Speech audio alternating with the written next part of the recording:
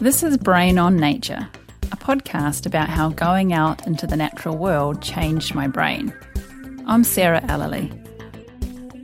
If you haven't heard the previous episodes, it'll make sense if you go back to the start. This is episode 3. Squashed on the ground by what is on top. What we know happens is with the trauma of the brain moving back and forward or side to side in the skull, the brain's a very jelly-like organ. So the nerves get twisted and can have what are called shear injuries. So little nerve fibres get torn and damaged at a level that's so microscopic that we can't see them on a scan. And your MRI was completely normal. There was no bleeding. There was no areas of damage visible. My neurologist, Dr. Ron Granit's upbeat. He says I'm going to get better, but he also gives me a reality check. I chatted to him about this later. It was about 6 weeks, I think, after the accident when I first saw you, and you referred me for an MRI and to the brain injury clinic at St Vincent's Hospital, and You seemed quite matter-of-fact at that point that my recovery was going to take time and they just needed to accept that. Yeah. And I think I was quite shocked. It hadn't really sunk in. Like I guess because my brain wasn't working, I hadn't really thought this was what was happening.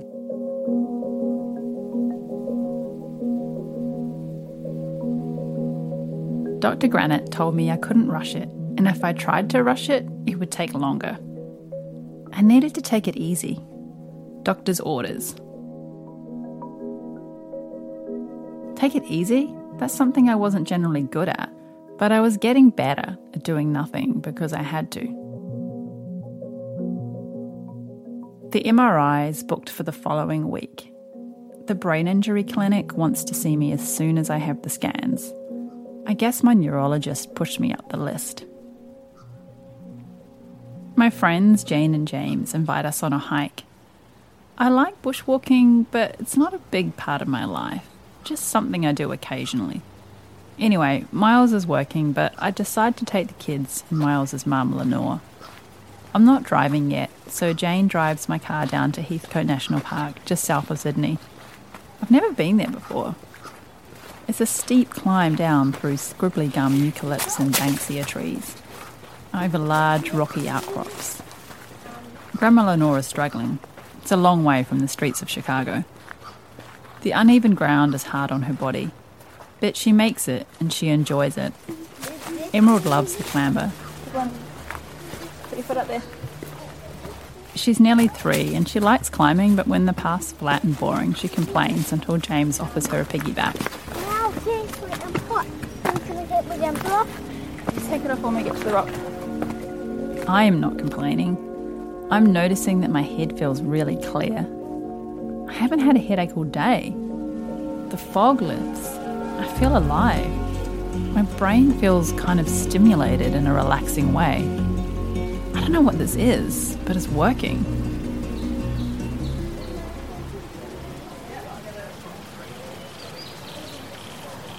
It's a really hot day, so when we get to Kingfisher Pool, we cool off in the fresh water.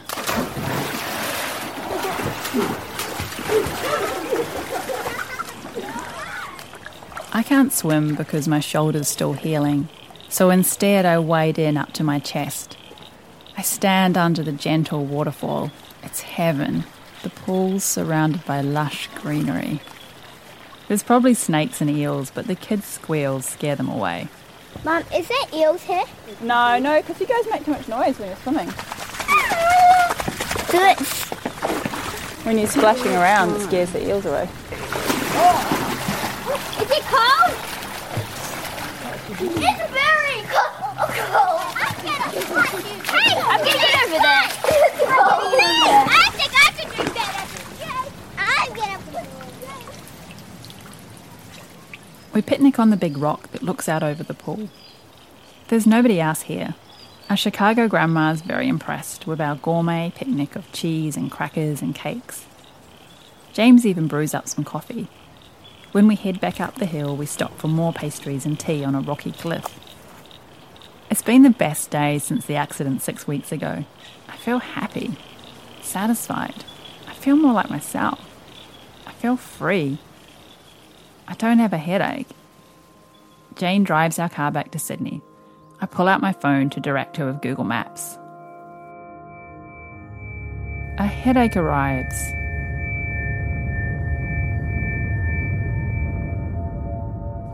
But I found it. I don't know what it is. I don't know what it means. I don't know if there's any science to this, but I know that being in the bush, walking amongst the natural world today, really helped my brain.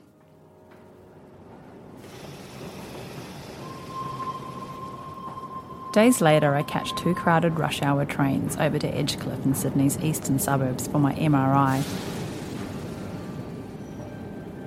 I feel edgy. I don't really understand what they're looking for. It's pretty scary when the doctor says he wants to scan your brain to check for bleeding or clots or other problems, and you've already spent a good 6 weeks feeling like something's really not right. In the waiting room, a breakfast show's blaring on the TV. Something about Pauline Hanson hating on Muslims. You don't put people in there from another culture, another religion, another way of life that is so foreign to people in aged care facilities. I've been in a news blackout, so it feels surreal. I remove all my jewellery and then I'm led into the room with the MRI machine. It looks space age. Everything's white and shiny. I've been warned MRI machines are really noisy. The technician asks me what kind of music I want to drown this out. I try to explain that I'm not really doing music these days. Really? What about classical? No, definitely not classical, sorry.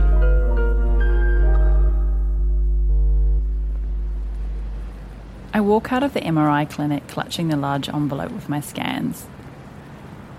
I have time to kill before I'm due at the brain injury clinic at St Vincent's Hospital. The 3 hours feel like 6. No novel, podcast, or even social media to distract me. The walk between the MRI and Edgecliff and St Vincent's passes Rushcutters Bay. I plonk myself under a tree on the grass and just watch the boats. I'm distracted by the lapping water. Here I am again using nature to get by. I switch trees a few times so people don't think I'm weird.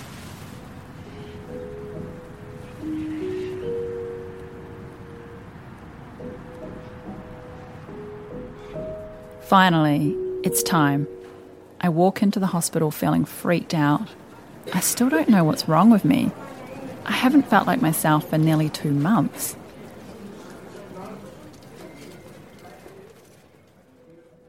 You were a bit more demanding, and I don't know, I mean, it's hard to say what your personality would have been like without the accident, because as people grow and change, you know, I could see that often things would come to a head pretty quickly in terms of temper and, you know, anxiety.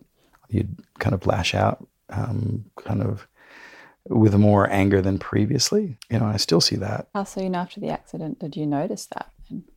Well, I guess in the couple of weeks, really. But again, I could think, well, she's in pain, she's irritable, she's got a, you know, really low threshold for things that upset her. So it's kind of understandable. This is my partner, Miles. I recorded this conversation in our living room. But then, you know, over time, when all the symptoms of the accident were gone, I still, you know, to this day, I still wonder if a part of your personality changed through the accident. I remember you saying that to me. You felt like I had changed, that I was a different person. Like, you'd known me for quite a few years before the accident, like, 7 years or something. But then the other thing that has developed during this time is sometimes you do seem to have a lot more empathy as well. So maybe with those difficult emotions comes more understanding, because, you know, I also notice that, like, you give Emerald and Billy a lot more hugs and you'll stop and listen even if they're screaming and crying. Sometimes your response is to kind of give them a hug.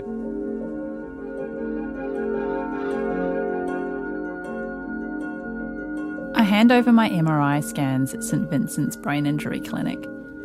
Before I see the specialist, his registrar asks me 100 questions. He encourages me to just accept my situation.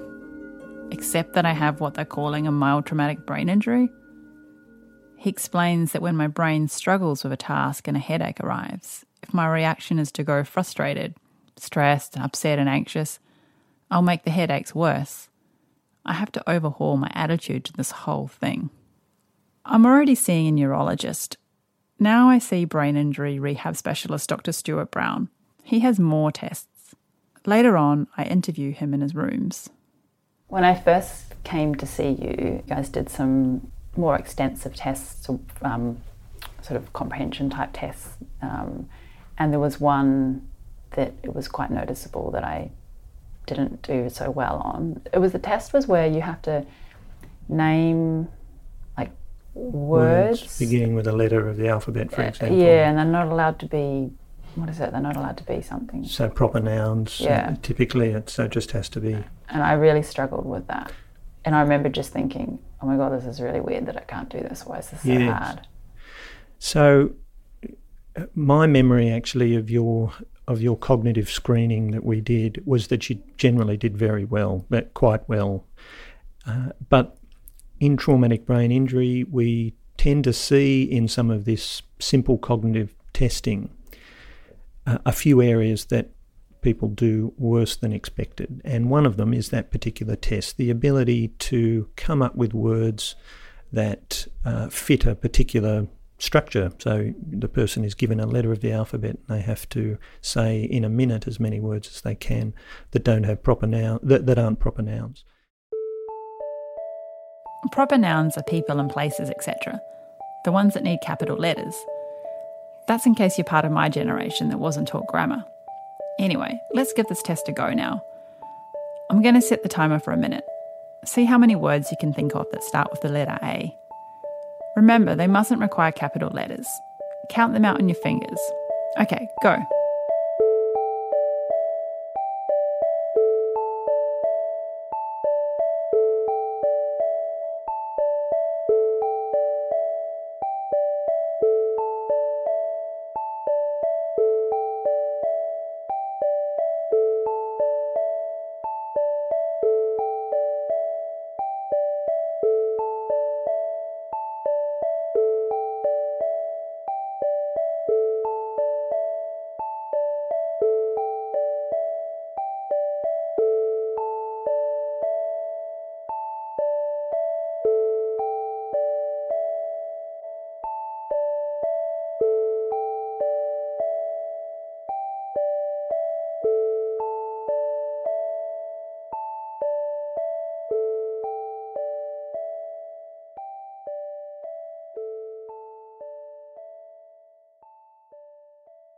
How did you go?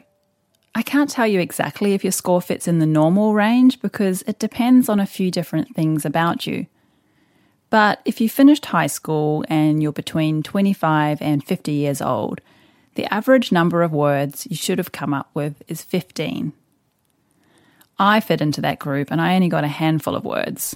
And we think of that as being particularly a frontal lobe skill.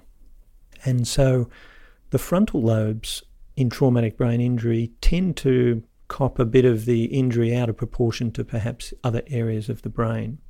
And so it's very common that we see people with frontal lobe difficulties, and the typical things that the frontal lobes do, they provide that the frontal lobes are important for our ability to multitask, to concentrate, to respond to feedback, to inhibit our behaviour, so to know when to not do a particular behaviour.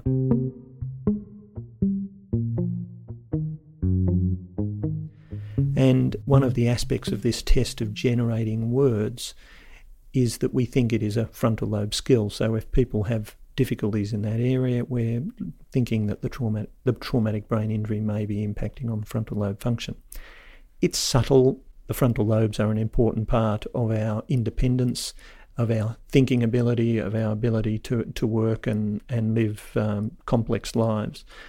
And it is the frontal lobes that are also injured more frequently than other parts of the brain. The results of this word test point to which part of my brain's injured. Turns out it's not the part of my head that hit the road. It is very common that people who fall and hit the back of their head may have superficial injuries over the back of their head and indeed often fracture the skull at the back, but it's the front part of the brain that receives the greatest injury, and that's because just of mechanics, the brain effectively bounces forward at the time of the strike and damages the inner surface of the front part of the brain. Ironically, however, if you get hit at the front part of your face, it's still the front part of the brain that cops the greater part of the injury. So that's why we commonly see frontal lobe problems. You might think this diagnosis would drown my spirits, but part of Dr. Brown's treatment seems to be positivity and confidence. He expects a full recovery. I just need to accept.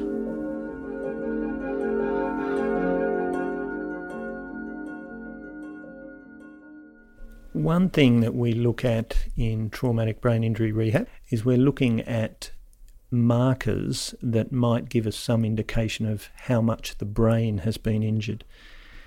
And it's not necessarily looking at a scan of the brain, although that is helpful. You can actually have a pretty good, if not almost normal looking scan and yet be really having functional difficulties. And then the opposite, you can have a brain that's got a lot of acute blood in it. The neurosurgeons may need to go in and actually remove the blood, and there can be other complications from that, but nonetheless the person functions quite well. We look at how long someone's unconscious, both at the scene but also what happens when they're in the emergency department. And we also look at another important thing, and that is the length of time that someone has memory or confusion after their trauma. And that is a very powerful predictor of how someone ultimately recovers. And I was pleased to see in your situation that it was a brief period of time. It was an hour or so. Nothing comes up on the MRI, but they can diagnose my brain injury clinically from consults instead of physical tests. This is actually a huge relief. I've been released from the fear of the unknown. This is how my neurologist, Dr. Ron Granite, explains it. After any brain injury, we struggle at the moment in terms of demonstrating things physically from MRI scans and so on. And your MRI was completely normal. There was no bleeding. There was no areas of damage visible. But if we looked at it under a microscope, we would find that there are some changes there of injury. Nerves are cut, and that takes a long time for nerve cells to regrow, rewire to get you back to where you were.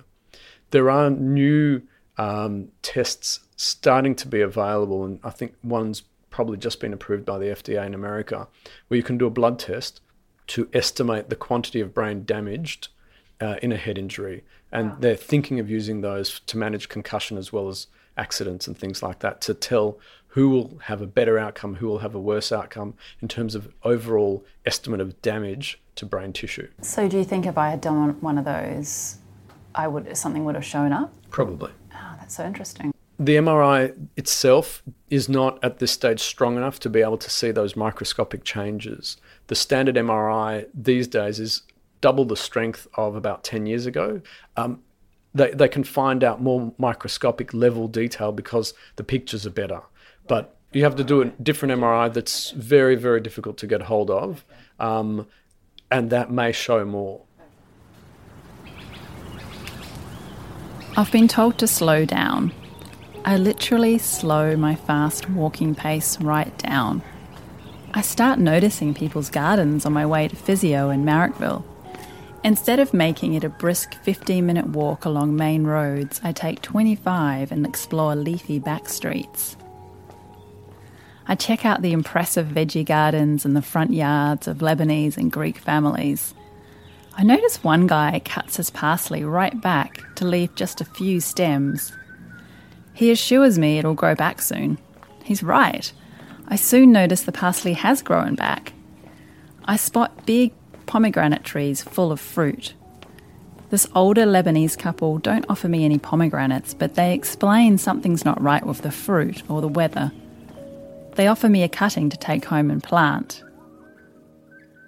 So I slow down, but my diary fills up. Not with work and kids' activities and friends. It's a full-time job just getting better. Physio 3 times a week, appointments with my GP, neurologist, brain injury rehab specialist, shoulder surgeon, occupational therapist, and soon I'll be adding a few psychologists. I kept a record of my headaches, something I continued to do for nearly 3 years.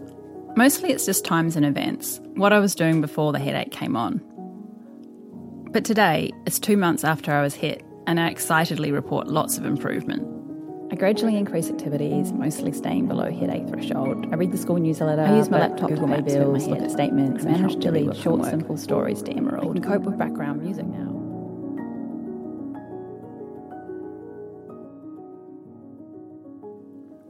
These are pretty big accomplishments. I feel like I'm testing the boundaries. I'm sometimes going over my threshold, but it's a start. I've still got a long way to go.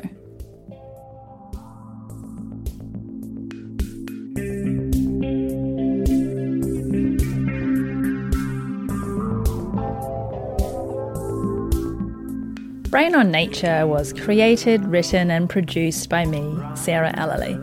Olivia Rosenman was co-producer. Ariana Martinez did the sound design and mix. Jonathan Zenti made this fabulous theme music. Other music by Epidemic Sound and Blue Dot Sessions. Thanks to everyone I interviewed while researching this series. Head to brainonnature.com for more stories and science. Nowhere to land, brushing against time.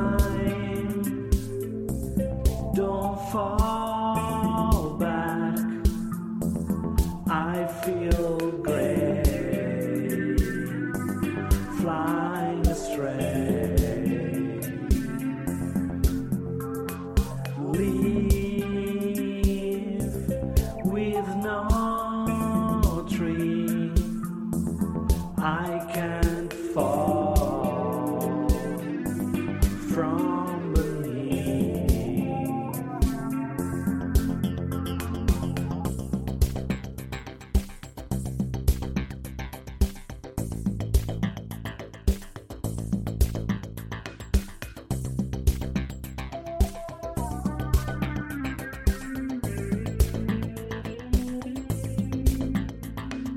Whirling around, fighting the current, splashed on the ground by what is on top, blowing away, stuck in the crowd, trying to land, crashing against time. Don't fall back. I feel great, flying astray. Leave with no tree. I can't fall from beneath. I can't fall if you are here.